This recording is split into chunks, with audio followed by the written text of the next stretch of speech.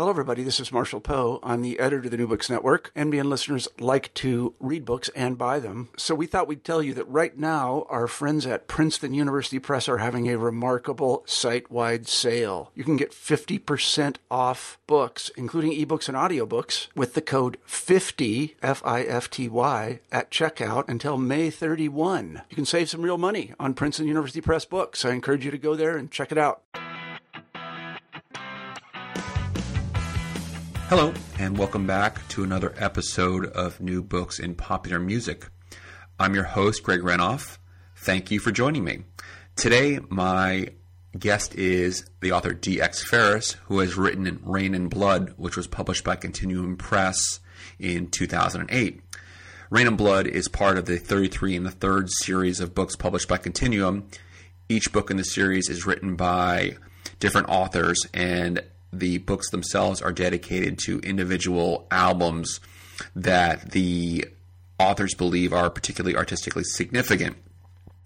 DX is without question a passionate advocate for the band Slayer and their 1986 landmark thrash metal album Rain and Blood, which will be the subject of our conversation today. I think the richness and the enthusiasm of the conversation that follows really reflects the fact that DX was able to speak to many of the principals involved with the making of the record, including members of Slayer, members of the engineering and production team, the artist that designed the very controversial cover for this album. And so this is certainly one of the more wide-ranging and loose conversations I've had on the podcast, but I really enjoyed it. So I'm going to step out of the way here and get to the conversation with DX. Hi, DX. Hey, how are you? Hey, I'm good. Thanks for joining us today. Thank you so much for having me. It has been a pleasure to make your acquaintance. Oh, same here. So we are speaking to writer D.X. Ferris about his book Rain and Blood, which is part of the 33 and a Third album series, which was published by Continuum Press. And, it's now Continuum is owned by Bloomsbury. Okay. It's technically part of the academic wing of Bloomsbury. It's considered, but technically that puts me on the same press as Neil Gaiman. So I will take that. Okay, fair enough. So, and the book came out in 2008. So, DX, usually we start this off by allowing you to tell our listeners a little bit about yourself and about your background and how you came to write this particular book. Man, well, I am 40, give or take, if that gives you an idea where I'm coming from. Long story short, I'm a Gen Xer. So I graduated high school in 1990. If I could live in any period of the world, in any time, any part of history, I would like to be about 5-6 years older, so I could have really made the most out of the 80s music and actually experienced and participated in it, instead of just being a kid stuck in my bedroom saying, man, I wish I could get a ride to the Black Flag show, but I can't. So I'll just sit here and listen to the Dead Milkmen for a while. Right. So that's me. You know, I grew up in a college town, so we had a very, very good radio station. Friday nights was metal nights. Saturday there was a punk rock show that just cracked my world wide open. And that's how I kind of came to the world of punk rock and metal. And so then eventually you end up becoming a music critic. Yeah, eventually. I graduated with a journalism degree, and I basically graduated and wiped my butt with it. You know, I decided I wanted to do other things besides write. Writing was very difficult for me because I wasn't very disciplined about it. So I tried doing everything else I could possibly do with my life. I tried being a suit guy. I tried dropping out, being a bartender, waited tables, bar backed, all that stuff. But long story short, just writing kept calling back to me and kept dragging me back through a lot of remarkable happenstances. I wound up back in school. I was in a doctoral program for about 10 minutes at a very prestigious, very nice Catholic university. Didn't work out very well, but I wound up back in a master's program, and I really focused on being a music writer. And this was back in like 1999, 2000, when the business was very, very different. Right. But I did that because, you know, back then it was hard to get music, and it was expensive to get music. So I found myself constantly reading music reviews in magazines, newspapers, and I'd think, oh, this record sounds interesting.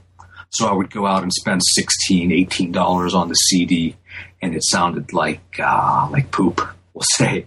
It wasn't always good. So after years and years of that experience of reading a record review that made me expect one thing and then buying the CD, right, I thought, who are these people that do this? And you know what? If anybody is going to do this, I think I would like to get in on this racket. And I think if given the opportunity, I think I could do this job at least as poorly as these people are.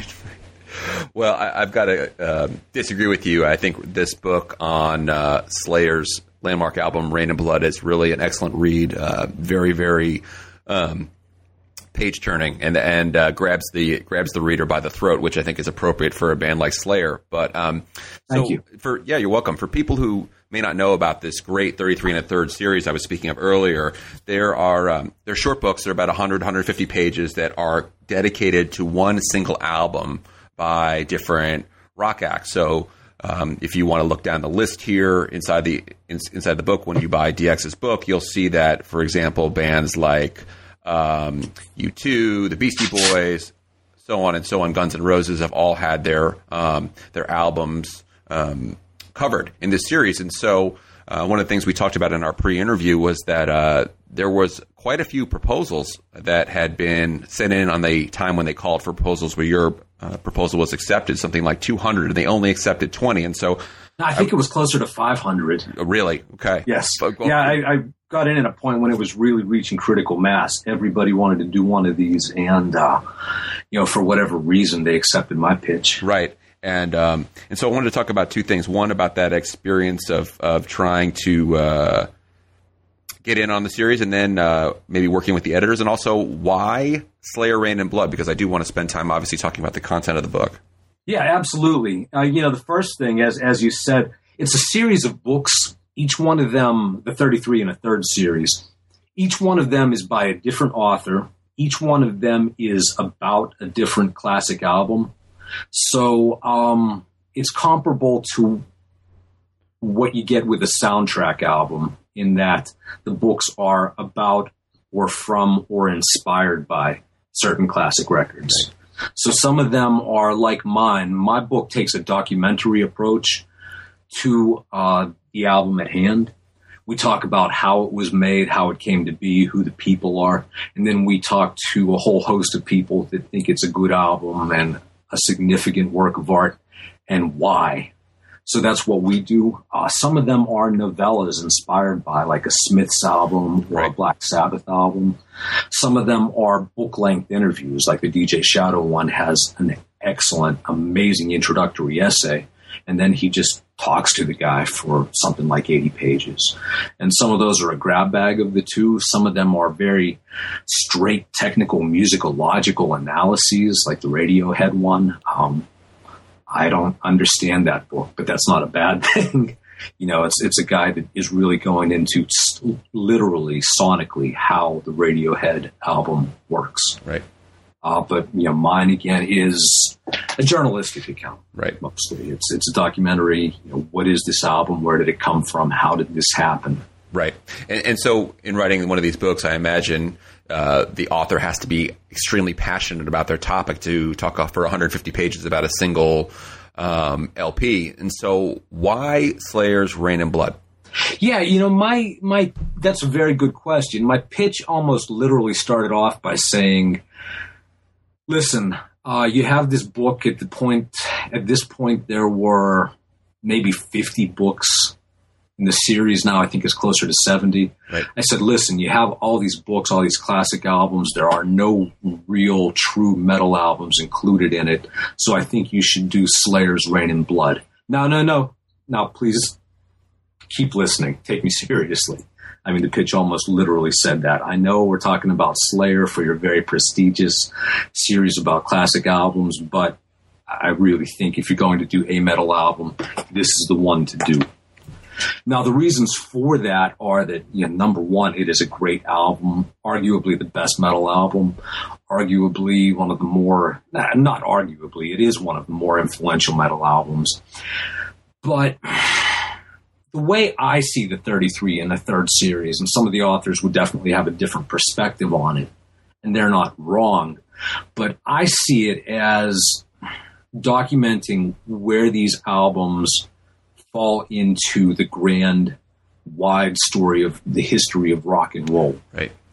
And Slayer and the people that made this album, the team behind it, they at the time they were successful people. They were maybe remarkable people, but they would go on to become gigantic people. Right. Go ahead. No, right. That's the perfect segue, and that's what I was going to get to next. Is that for people who don't know, we're going to talk about thrash metal later in the interview, which is I guess a subgenre of heavy metal, which I'll let DX riff about and tell everyone about. But the really remarkable thing about the record, right from the get-go, is that it came out on Def Jam Records. Yes. And produced by Rick Rubin, who was at the time best known for producing bands like the Beastie Boys and LL Cool J, and yet he ends up producing one of the most extreme heavy metal acts of the 1980s. Exactly. I mean, at the time, Rick Rubin was in the popular eye, and as far as anybody knew, he was just some rap dude from New York. I mean, to put it in common parlance, just some long-haired white guy that somehow made rap music. Rap music at that stage, of course, the debate was still open whether or not rap was real music or not. I mean, obviously it is, but at the time people were saying, this new stuff, I don't know. So popularly you had Rick Rubin, who the hell is he? Rap music, what the hell is that? As it turned out, Rick Rubin would be quite a producer. Right. If you do the math, as I have, Rick Rubin has worked with about 10% of the groups who have been inducted into the Rock and Roll Hall of Fame. It's amazing. So, I mean, he went on to work with Johnny Cash. His first album with Johnny Cash took an American icon, made him relevant again in a new age. Right. I think that is as good as music gets. Certainly, he worked with the Dixie Chicks, made the Red Hot Chili Peppers who they are, did all kinds of great things. But at the time, he was just, again, some New York rap guy. Right. So this was the first time that Rick Rubin really showed the world that he could be more than a rap producer. Right. And the thing I think about Rick Rubin now is that, as you said, he's become, I think he's a president at Columbia Records. He's at the very, very peak of or what's left of the music industry today.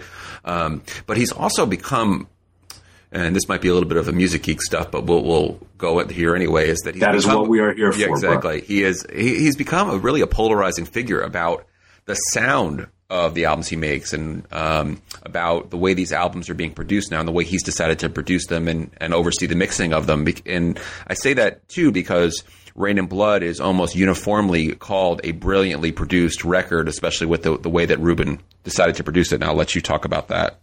It is. It's interesting. As I'm describing some detail in the book, Rick Rubin, although he is one of the landmark producers and he has a resume that is as good as anybody else who has ever worked in the business, if not better, he has almost, in his own words, he has almost no technical ability.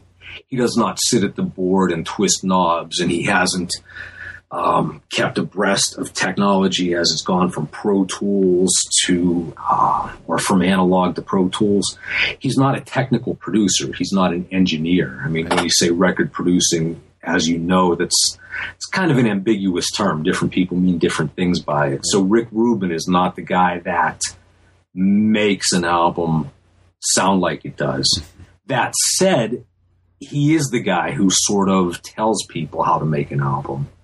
With Slayer's case, their album before Rain and Blood was like many classic metal albums. Like Exodus is Bonded by Blood. It was just slathered in digital reverb. It doesn't sound so solid by today's standards. And Rubin's idea with Slayer was to just take it and make it raw. Do essentially what he did with the Johnny Cash record, or the first one, and to just strip down the sound and present the band at its very most basic elemental form.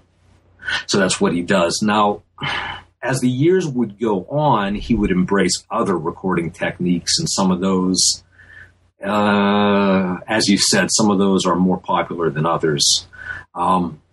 Rick Rubin is one of the people that really helped shepherd in the age of overcompression. Right. The Red Hot Chili Peppers. Is it One Hot Minute? Is that the album? I think that's right. Or Californication? Yeah, Californication. I blocked that out of my conscious mind. No, One Hot Minute is a very good album, actually. I can talk about that all day.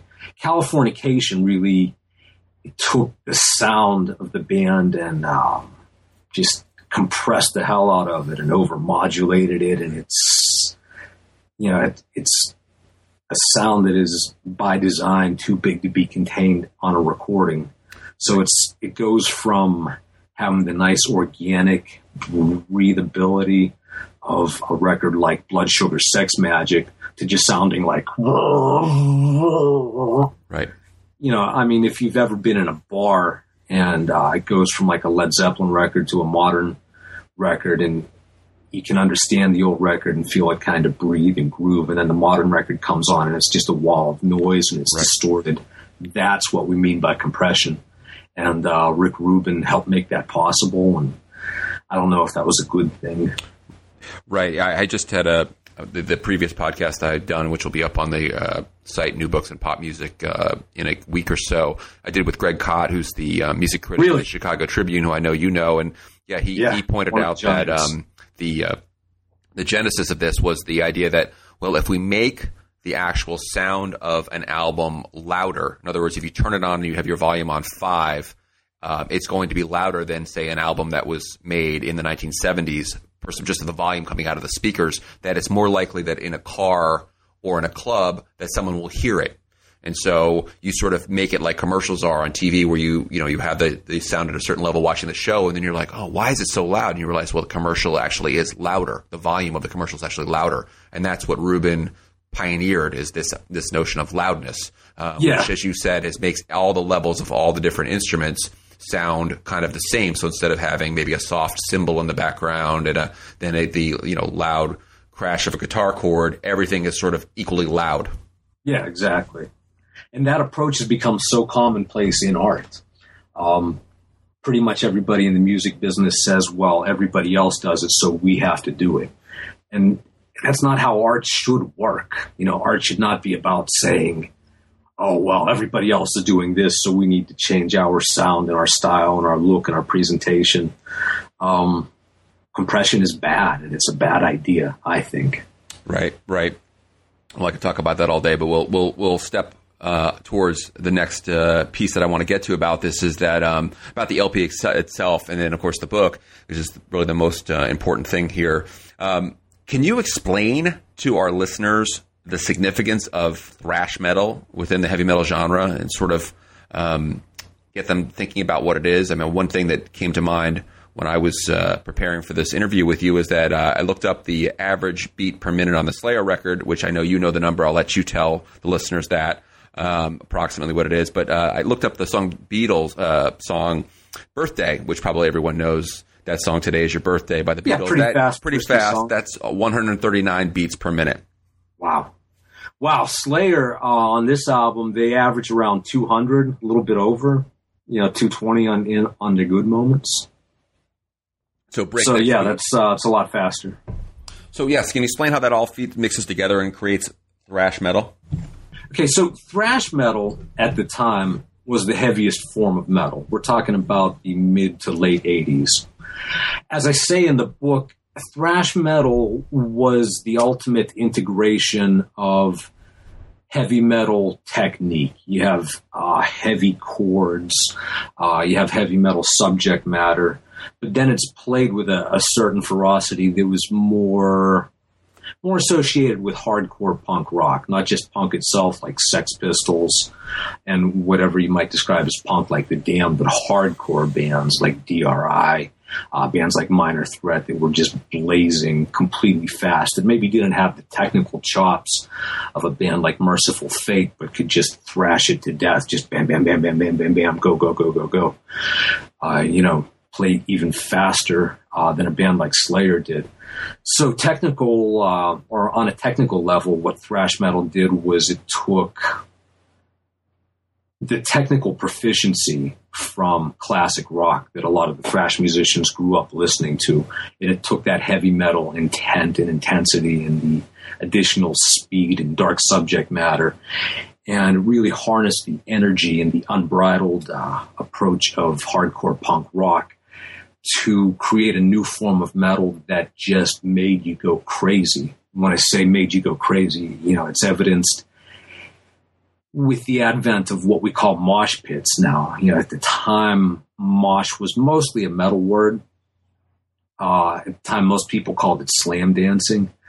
But prior to thrash metal, at metal shows, prior to Slayer, really, if you were at a metal show and you were getting as into it as you could, you were banging your head, you were throwing up the devil horns. With Slayer playing that fast and that well, people just went nuts. That's when you started having mosh pits. That's when you started having people stage diving. That's when you started having people going berserk left and right and really going nuts. As Rick Rubin said at a tribute that he had read at Jeff Hanneman's recent memorial service, he said, people go nuts. Or I think it was people lose their stuff, we'll say. People lose their stuff at a Slayer concert, and rightfully so. Yeah, and I was thinking back on your book, and of course there's the great anecdote that you have in there about the way crowds reacted to Slayer. You mentioned that one thing is you could actually the crowd would be so tightly pressed together that you could take your feet off the ground near the front of the stage and you would actually move with the people without even having your feet planted. And the other anecdote that comes to mind is the story you tell about the concert in Los Angeles where there were seats on the floor of the venue, which would prevent people from slam dancing or moshing, as you put it.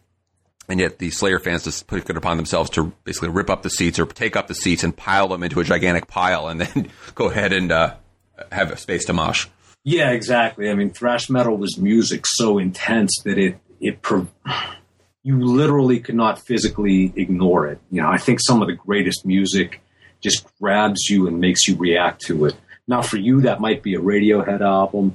It could be an Of Mice and Men album, whatever you like. The music that is best for you, the music that you love, just grabs you and makes you respond to it. And for metalheads, I mean, it made you physically go nuts. Right.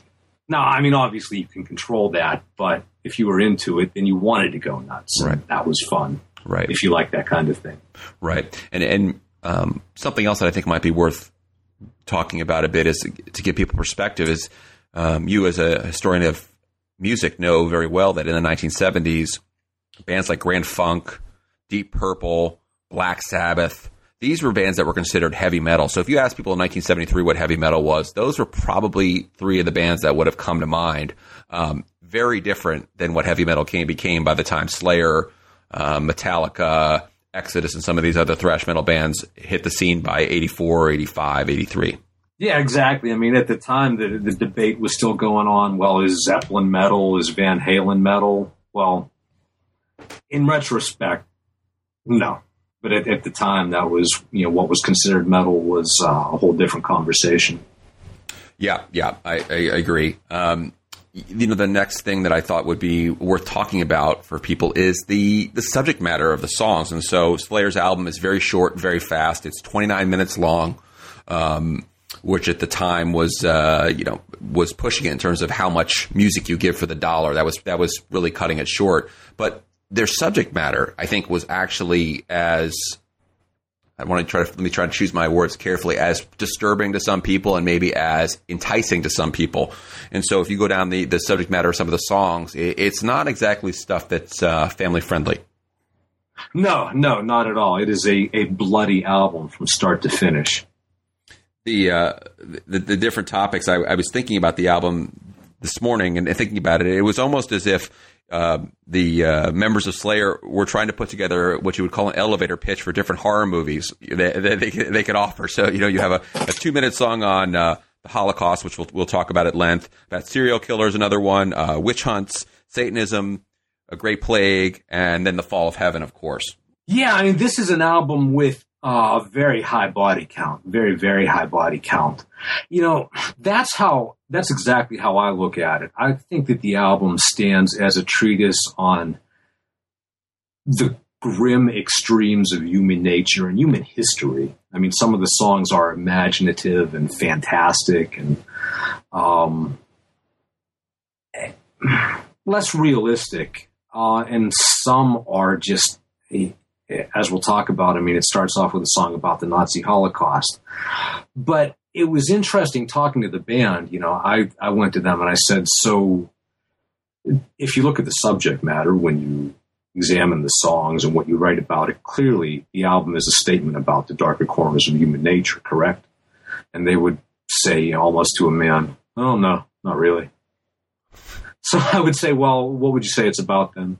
I don't know. We just like to write about dark stuff.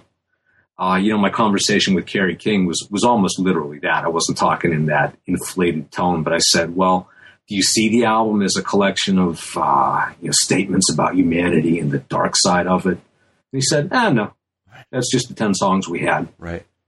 So the difficulty of writing a book about Slayer, even with their full cooperation in it, they didn't have much to say about it. As musicians, they're much closer to athletes. They don't sit down and think, well, this ball is coming toward me, so I really need to make a grab that is not unlike Poseidon rising from the deeps and making a statement that will be remembered for all time. They, as artists, they don't think like that. They just do what they do. And right. They're, on one hand, they are refreshingly not introspective. And on the other hand, damn it, tell me something. Right. Right. So it took a lot of coaxing to get out of them what I did from them. But surely they were meaning to be provocative. I don't know that they set out to be provocative. I don't know that they did it on purpose at Rain and Blood. Now, I mean, later on they did things that certainly stirred the pot. I mean, one of the most enduring and visible Slayer icons is the Art Deco eagle that has the Slayer logo in it. Right. The eagle is literally and directly based on the Nazi Germany emblem. Right. No doubt. Evil political regime, probably the worst that the human race has ever seen so far. But they had some cool iconography. So Slayer and Rick Rubin kind of picked up on that. So they did things to provoke people, right. But I mean, were they sitting down to make a grand statement? I don't think so. Right. And of course, I think about their fan club, which was called the Slatanic Wehrmacht after the German army in World War II. And yeah, I mean, I think obviously you have to leave it to the artist and to you as the critic, as the person who interviewed them, to sort of take it for their word. But yes, it was certainly not. I mean, were they neutral. needling people? It wasn't neutral subjects. Yeah. I mean, were they needling people? Certainly. On what level did they mean to needle them? I think they meant to bother them, and that's about it. Right.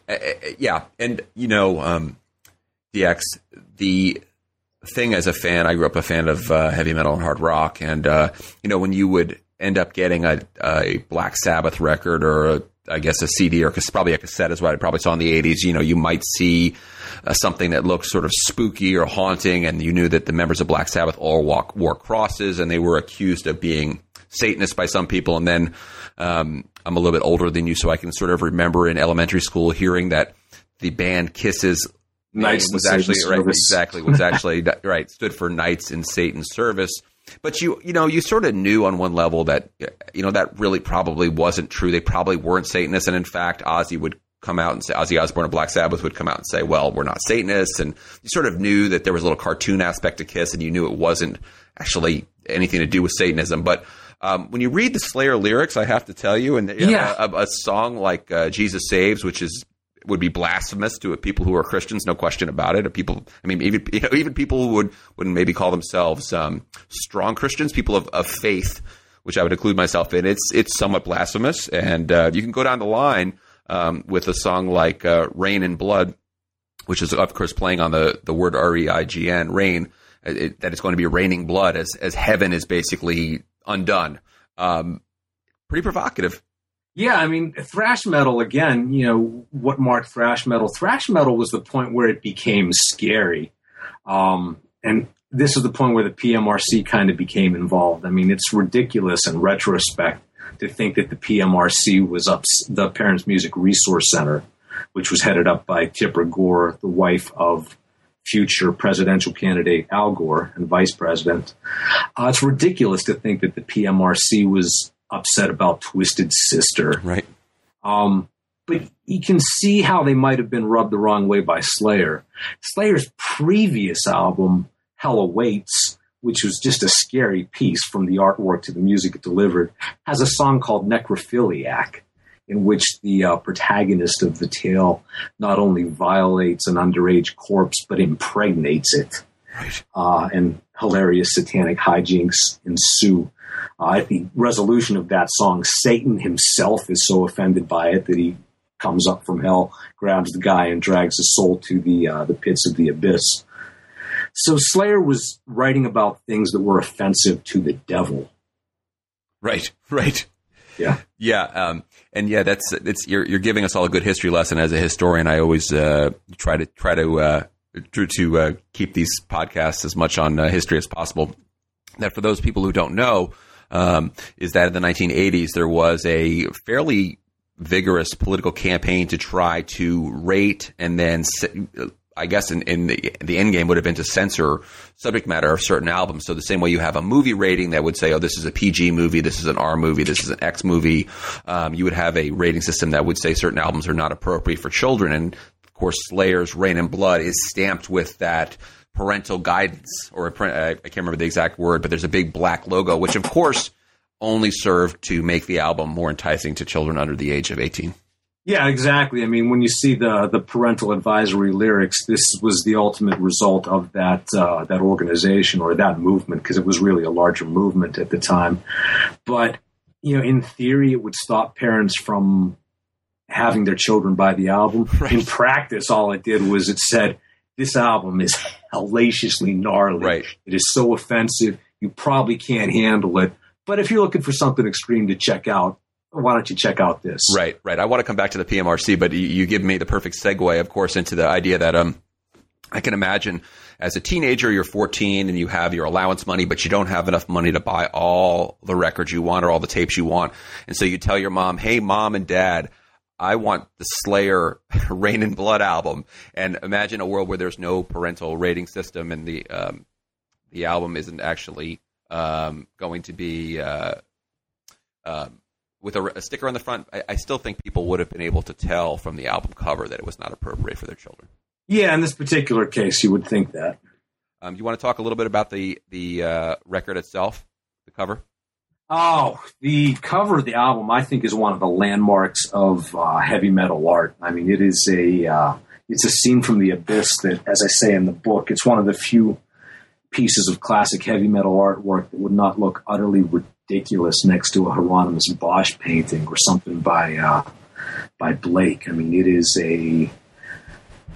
I believe it was a multimedia piece. There's some painting in it. There's some tracing that took place over some various photographs. And it is a picture of, if not Satan himself, the artist didn't want to identify specific details about it. So it would be a little bit more alive in our imaginations. But I mean, it's a picture of a demonic figure with a goat's head being carted through hell where people are immersed in pits of blood and fire.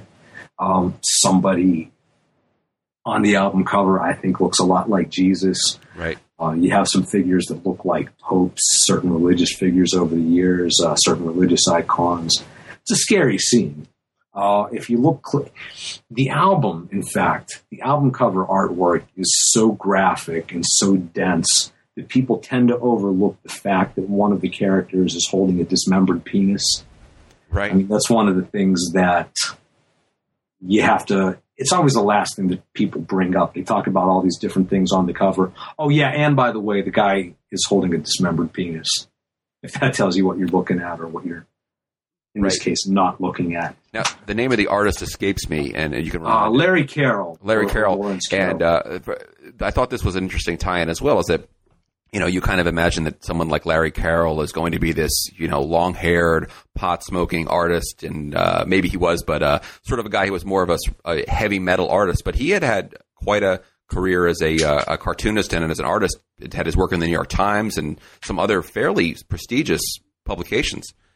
Yeah, I mean, a guy like that was a real artist. He'd done a lot of political illustrations. A lot like the guy who did Gerald. Is it Scaife, the guy that did the Pink Floyd artwork from The Wall? Oh, right. Yes. But he had that kind of career. Right. He was a rock and roll guy who was hanging out with his rock buddies. I mean, He was a parent who had bills to pay and had actual thoughts and technique, and he just happened to take on some heavy metal artwork, and it worked out pretty well. This is a kind of a question that may be a bit of an aside, but it just came to mind, is that we are having a debate in the country today about the power of government to be able to read your letters and your emails, listen to your phone calls, and so the PMRC, for what it was worth, had some congressional weight behind it. There were hearings, and they dragged Frank Zappa, and as you mentioned, Dee Snider, the lead singer of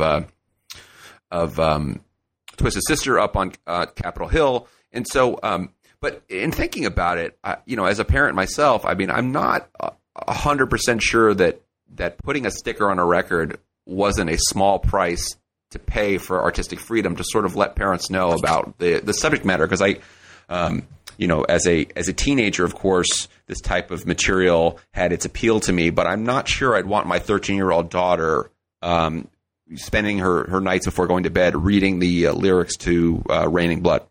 Yeah, I mean, what is I certainly can't claim credit for the phrase, but what is America if not a marketplace of ideas in action? Right. And in a marketplace, you need some consumer guidance. And that is the idea that drew me to being a rock critic. What am I really looking at here? Do I want to spend my money on this? Because at the time, if you wanted to get art, generally, most of the time, you had to spend some money on it. Right. So if America is a marketplace of ideas, maybe you need a little bit of consumer guidance. I certainly agree with that. Right. People are not outside movie theaters up in arms saying, why should this be called rated PG-13 and PG? It should just be art, man. Right. Well, you're spending however much money to go experience it and consume it. What can I expect? Right. And the thing, too, I should throw in here, too, which I certainly you remember, DX, is there were actually a number of murders or crimes, or murders that ended up being tied to heavy metal music in one way or the other. So I'm not remembering the specific cases, so I'm not. Yeah, it was a timely subject. I mean, right. The guy who just died, Richard Ramirez, if I remember his name right, the Night Stalker, correct, was a California serial killer who had been an AC/DC fan. Right. So people tried to use that fact that he liked a certain hard rock band to paint all of heavy metal as being the kind of work that would inspire a serial killer. Right. And there were cases like that, the Judas Priest suicide allegations, that you could somehow, number one, you would, number two, could embed a backward message into an album that people could somehow subconsciously reverse, process, and carry through on. It's ridiculous. Right. And that's really... But it was not unpopular. No. And I think that's a really important point that you're making, is that in retrospect, right, it seems rather absurd that people would seriously think that, an AC/DC album could actually be the main motivating factor behind someone becoming a serial killer. But nonetheless, I mean, this was an idea that was taken seriously by a lot of serious people. Yeah, exactly. I mean, at the time in Salem, a lot of people were very wrapped up in the idea that these people could really be witches. Right. So it happens. Right. Well, let's turn our attention then to the fallout from the record when Rick Rubin, who is this Prodigy as a producer is he's had success, and he takes the album to CBS. So it's on his Def Jam imprint, which is a rap label. And it's Rick Rubin, who, on one level, he's kind of a scuffy-looking guy who dresses in leather, has long hair, wears sunglasses around. But on the other hand, he's from a very well-to-do Jewish family. Right. And, though he might not be observant, he is certainly from a Jewish background. Right, which we're going to get to in a second. So he brings this to CBS, to BlackRock, and to the building, and sort of lays it out on the table and said, right, CBS being the major label that had picked up Def Jam for distribution. So okay. That's the corporate tie-in. Can you talk about what ensued from there? They said, "Are you kidding?" Basically, CBS had a Jewish president, or I forget his exact title at the time, but the guy who ran CBS Records was Jewish, and that in itself was not the only hang-up, but he also had concerns about selling this kind of thing. He said, "Listen, my shareholders are Jewish, and in general, are people going to accept this kind of grisly song about Nazism in the marketplace? I don't think we can sell this. This isn't the kind of thing that we want to be associated with as a major, big company."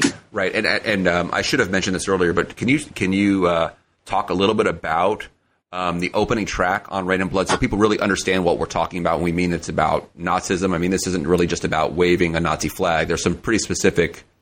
No, absolutely. The first song, if the last song on the album, Raining Blood, is not the most famous metal song of all time, then the first song is Angel of Death. Angel of Death is about the Nazis' Joseph Mengele, somebody who had been certified as a doctor and a surgeon who worked at the concentration camp Auschwitz and performed some almost unfathomable medical experiments upon people that went through the Auschwitz concentration camp. So the song is about him. The song gets a bad rap in the history of metal because people say that it glorifies Nazis, or that it doesn't denounce them strongly. Even people that tend to come down on the middle on that particular charge say that it's an objective look at it. But it contains negative lyrics. It says, it has the lyrics, "Sickening ways to achieve the Holocaust," "Rancid angel of death flying free."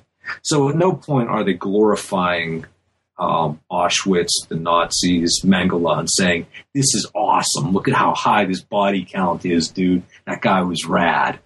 At no point do they say that. They clearly denounce him. If you're paying attention, which most people do not, so it caused a problem. Right. And, I wanted to just briefly read from your book, is that you have this great quote on page 112 in the book where you say, or words by you, I shouldn't say it's a quote, it's your words, "Slayer warn us, when authority goes wrong, your entire family can be slaughtered, their bones crushed to dust and forgotten in mud." Exactly. So, Slayer has an actual message underneath all this grisly, bloody, fantastic imagery that you find elsewhere in the album. I'm not saying the first album or the first song, Angel of Death, that's not fantastic. But underneath all of this bloody spectacle, Slayer do have some real messages. Right. Turn on the news and you don't always hear about the most terrible stuff going on. Slayer will tell you about that.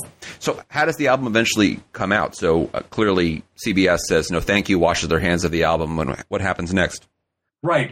CBS didn't want to distribute it, so they took it elsewhere. Geffen Records wound up picking it up. Now, Geffen also had some key Jewish people in it, but they decided that they could make it work, basically. So,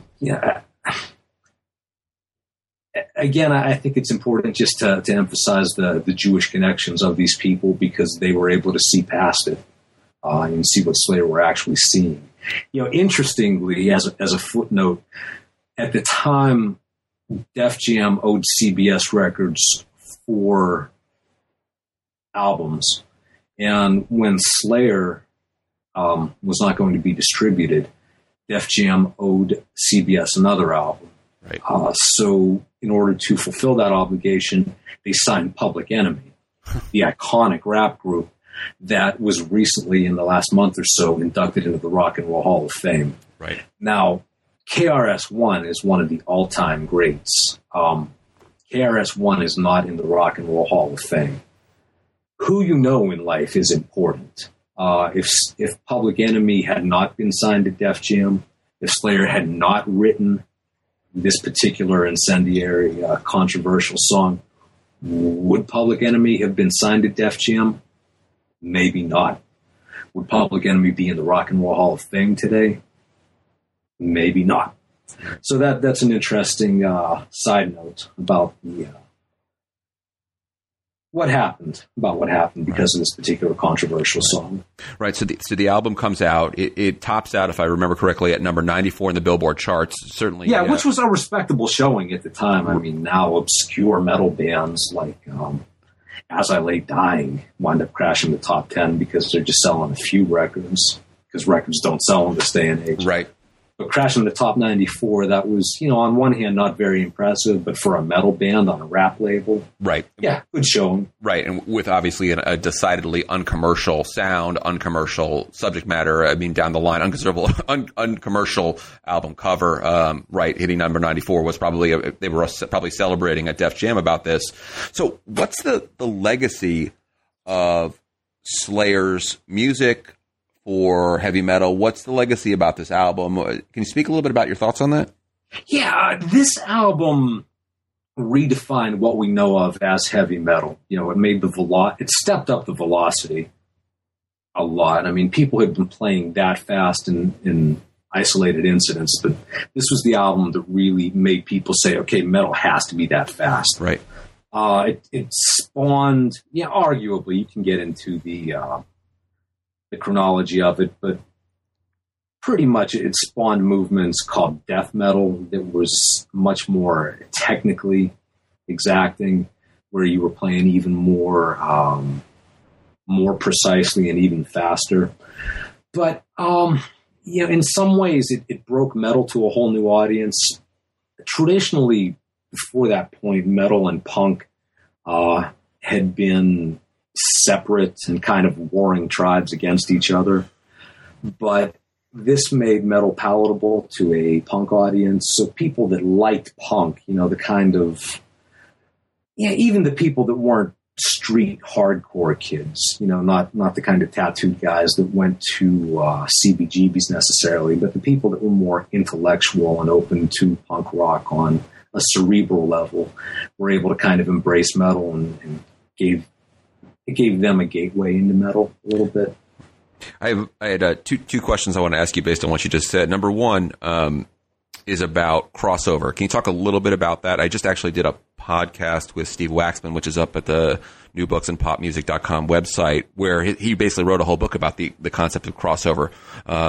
And specifically, though, in the late 1980s seems to be that moment where, as you said, punk and metal converge. Can you talk about the convergence there? Yeah, exactly. I mean, one of the other movements that this helped spawn and certainly helped spark, or if not directly, then was partially responsible for, was a movement called crossover that kind of took the most exciting elements of hardcore and the most exciting elements of metal and merged them into a new movement. I mean, Suicidal Tendencies was already doing their things, but bands like Suicidal Tendencies, DRI, Slayer, later the Crumbsuckers, Cryptic Slaughter, who already existed, but they kind of reached a whole new level after 85, 86, when albums like this became popular. So if you would look at a metal crowd in 1984, it was all long hair guys, just headbanging. But if you went to a metal show in 87, 88, now you had some punk guys, now you had long hair guys, now you had long hair guys moshing or doing their equivalent of slam dancing. Right. It was a whole different scene after that point. Right. The other question I was going to ask you was about punk rock being the darling of rock writers and being the darling of, I think, of a lot of people who consider themselves serious consumers of music. So if you ask a music critic, I think this was your point you made in one of your blog posts, which we'll come to later, is that, if there's a favorite group out there, that's a early punk group, it's the Stooges. And we don't need to talk about the Stooges, but do you think heavy metal is kind of written off by music critics? Yeah, absolutely. I mean, let's face it, how you look makes a difference in how you are treated in this life. Is that right? Is it fair? No, but it does make a difference. And heavy metal guys have a certain look to them, whether it was in the 80s and 90s having long hair and wearing denim jackets, or whether it's maybe having shorter hair now but having a giant tattoo going from your wrist all the way up to your shoulder, maybe piercings or gauges. Metal people tend to be looked down on. Not a lot of people look at heavy metal and give it the artistic and intellectual credit that it is due, certainly. Yeah. And I think the look has a lot to do with it. Historically, when you talk about heavy metal people think of Wayne's World. They think of Beavis and Butthead. Right. They think of guys going, that kicks ass. Right. And certainly there's some of that, but I know that a lot of the people that like Radiohead are not always the brightest bulbs. Right. Yeah. And what comes to mind, of course, is the lionization of the Sex Pistols. And fair enough, they are definitely a band that made a landmark album. But I think your book, which is a great read, does a excellent job of making the case that Slayer's album Rain and Blood is as influential as any of the other great albums that kind of created what you might call just hard and heavy music, for lack of a better term. Oh, thank you. You're welcome. You're quite welcome. Well deserved. And so, in kind of wrapping things up here, we have our traditional final question, which is about what you're up to now, what your current projects are, your writings. Right now, I'm working on a couple top secret book projects I can't tell you much about. I write a webcomic, of all things. I write a comic strip that publishes twice a week for a great website that I write for called Popdose, right. Popdose.com. And that website is, Popdose.com. The webcomic is called Suburban Metal Dad. It is about a guy who grew up a metalhead, and now he lives in the suburbs, and now he's a dad, and now he has to contend with more mundane things than Megadeth. So every now and then he might walk into the office and shout, "Slayer!" Generally, he has to, as I said, contend with mundane things, like dance recitals and friends posting inane stuff on Facebook. He's not a Facebook guy. It sounds like it's a personal webcomic, but it is not. It's something that I'm doing as a larger artistic exercise. One of my goals for the comic is that as you read it, you cannot learn anything about my direct day-to-day life. I don't know if it always succeeds, but I assure you it's not a personal webcomic. Okay. So if you have ever felt like you are the only person in your zip code that owns any kind of release from the Nuclear Blast label, this is for you. There you go. This is for you. Check it out. You can learn more about that at suburbanmetaldad.com. Or you can see the post at popdose.com. Okay. And we won't go into your... And I write for... Sorry, what was I going to say? I write for the AV Club a little bit. I review podcasts for them. I think podcasting is the future. Podcasting is a lot more exciting to me than a lot of music at this point. I think podcasting is the new indie rock. And who doesn't love indie rock? There you go. I was going to say about your top secret projects. We can all be assured that somewhere in some server farm in Utah, your information about your book is stored. So let's just hope that your emails are never actually read by the government. But the NSA knows all about my secret evil plan. That's okay. That's a curious topic. But when I see what Amazon.com does with my personal information and how well they can weaponize that to make me want to spend money, I don't know what the government can do worse than that. Right. And of course, your book is available on Amazon.com. Amazon is the best place for it. The book was recently translated it was recently adapted as an audiobook, in fact, and you can get that via Amazon.com or Audible.com. Oh, excellent. Did you do the audiobook for that? I did not. It was done by a really great guy. He did the last Stephen King audiobook, and he sounds enough like me on a good day. If you think I sound bad here, he sounds enough like me on a good day that I forget that it's not me. So when I listen to it at certain points, I think, oh, that's good. I really nailed that phrase. No, that's not me. So he does an excellent job on it. And that runs 4 hours and 20 minutes. Wow.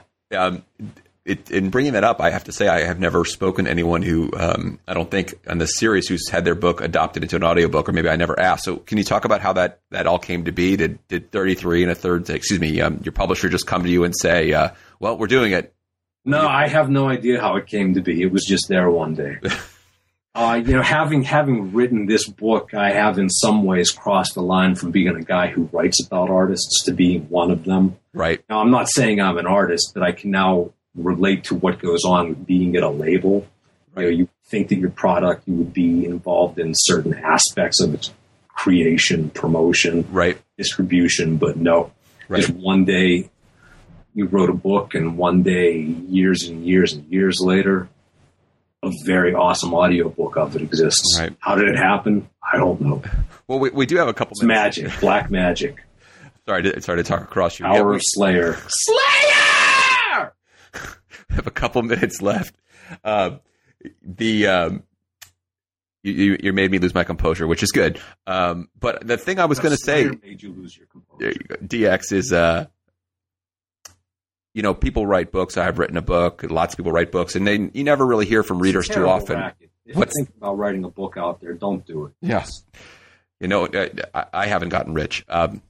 But no, you should. I know what you're working on. You should write a book. Everybody else get out of it. The question I had, though, did you hear from in closing, did you hear from a lot of fans after you wrote this book? This seems to be something that people feel passionately about. It published in 2008, and the internet was certainly advanced at that point, but it was not as evolved as it is now. So even though I published it 5 years ago, I'm getting some of my most gratifying interaction now that we live in the social media age. People look me up on Facebook. I'm not a Facebook guy. I'm not much more of a Twitter guy. But, regularly I have people just randomly pop up on Twitter and say, hey, I read the book. I like it. And right. You can have a lot of really nice personal conversations with them. I love answering questions about the book. I love talking about it. So in this age, you can really make that one-on-one connection with a lot of fans. And, every now and then you bump into somebody and they say, hey, are you the guy who did the thing? And yes, I am. But if you're into Twitter, by all means, you can look me up on Facebook. Every now and then I find messages that are 2, 3, 4 months old. I'm sorry. I'm trying to get better with that. I'm not being a jerk. I am a jerk. I'm not that kind of jerk, though. If you send me a Facebook message, I will get back to you eventually. But find me on Twitter. Slayer Book is the best way to get to me. Just Twitter/Slayer Book. And we'll rap about it. I'll tell you anything you want to know. Excellent. Well, DX, it was a real pleasure to speak to you. I want to tell my audience that it was certainly the first time that anyone has ever yelled the name of a band at a Scream level on my podcast, which I think is a good innovation, and it brings us to a new area of engagement with pop music, which is, I think, about enjoying what you listen to and being passionate about it. And you certainly bring that passion to your writing. And thank you. That's what Slayer fans do. As I say in the book, 18-year-olds might like the Rolling Stones. Young people like U2, but Slayer fans, they carve the name of the band into their arm or their back or their head. So Slayer provokes another response. I don't personally shout Slayer that often, but I'm just illustrating how it is done amongst us. We'll give you full artistic license. I appreciate that. And but thank you for having me. It's a great show, and you are a good dude. By listening to the show, you are supporting a good person. Tell your friends. Thank you so much. And in closing, last thing I'll say is start with DX's book, Rain and Blood, and then work your way through the series and grab some of these other books, and I think you'll find them to be rewarding. Hey, pay attention to this host. I wish I could tell you what he's working on. He has a project that is so great. When it comes out, people are going to love it. It's going to be tremendous. Pay attention to this, dude. Thanks, DX. Hey, we'll speak to you again soon. Thank you so much. If you want to come back on the show after you write your next top secret book, please do that. Have a good summer, Okay, brother. thanks a Thank lot. you for having Okay. me. You've been listening to a conversation with D.X. Ferris about his book, Rain in Blood, which was published by Continuum Press in 2008. Please check back with New Books in Popular Music again soon for the next episode, or subscribe via iTunes so you'll never miss another episode. I'm your host, Greg Renoff, saying thanks for listening.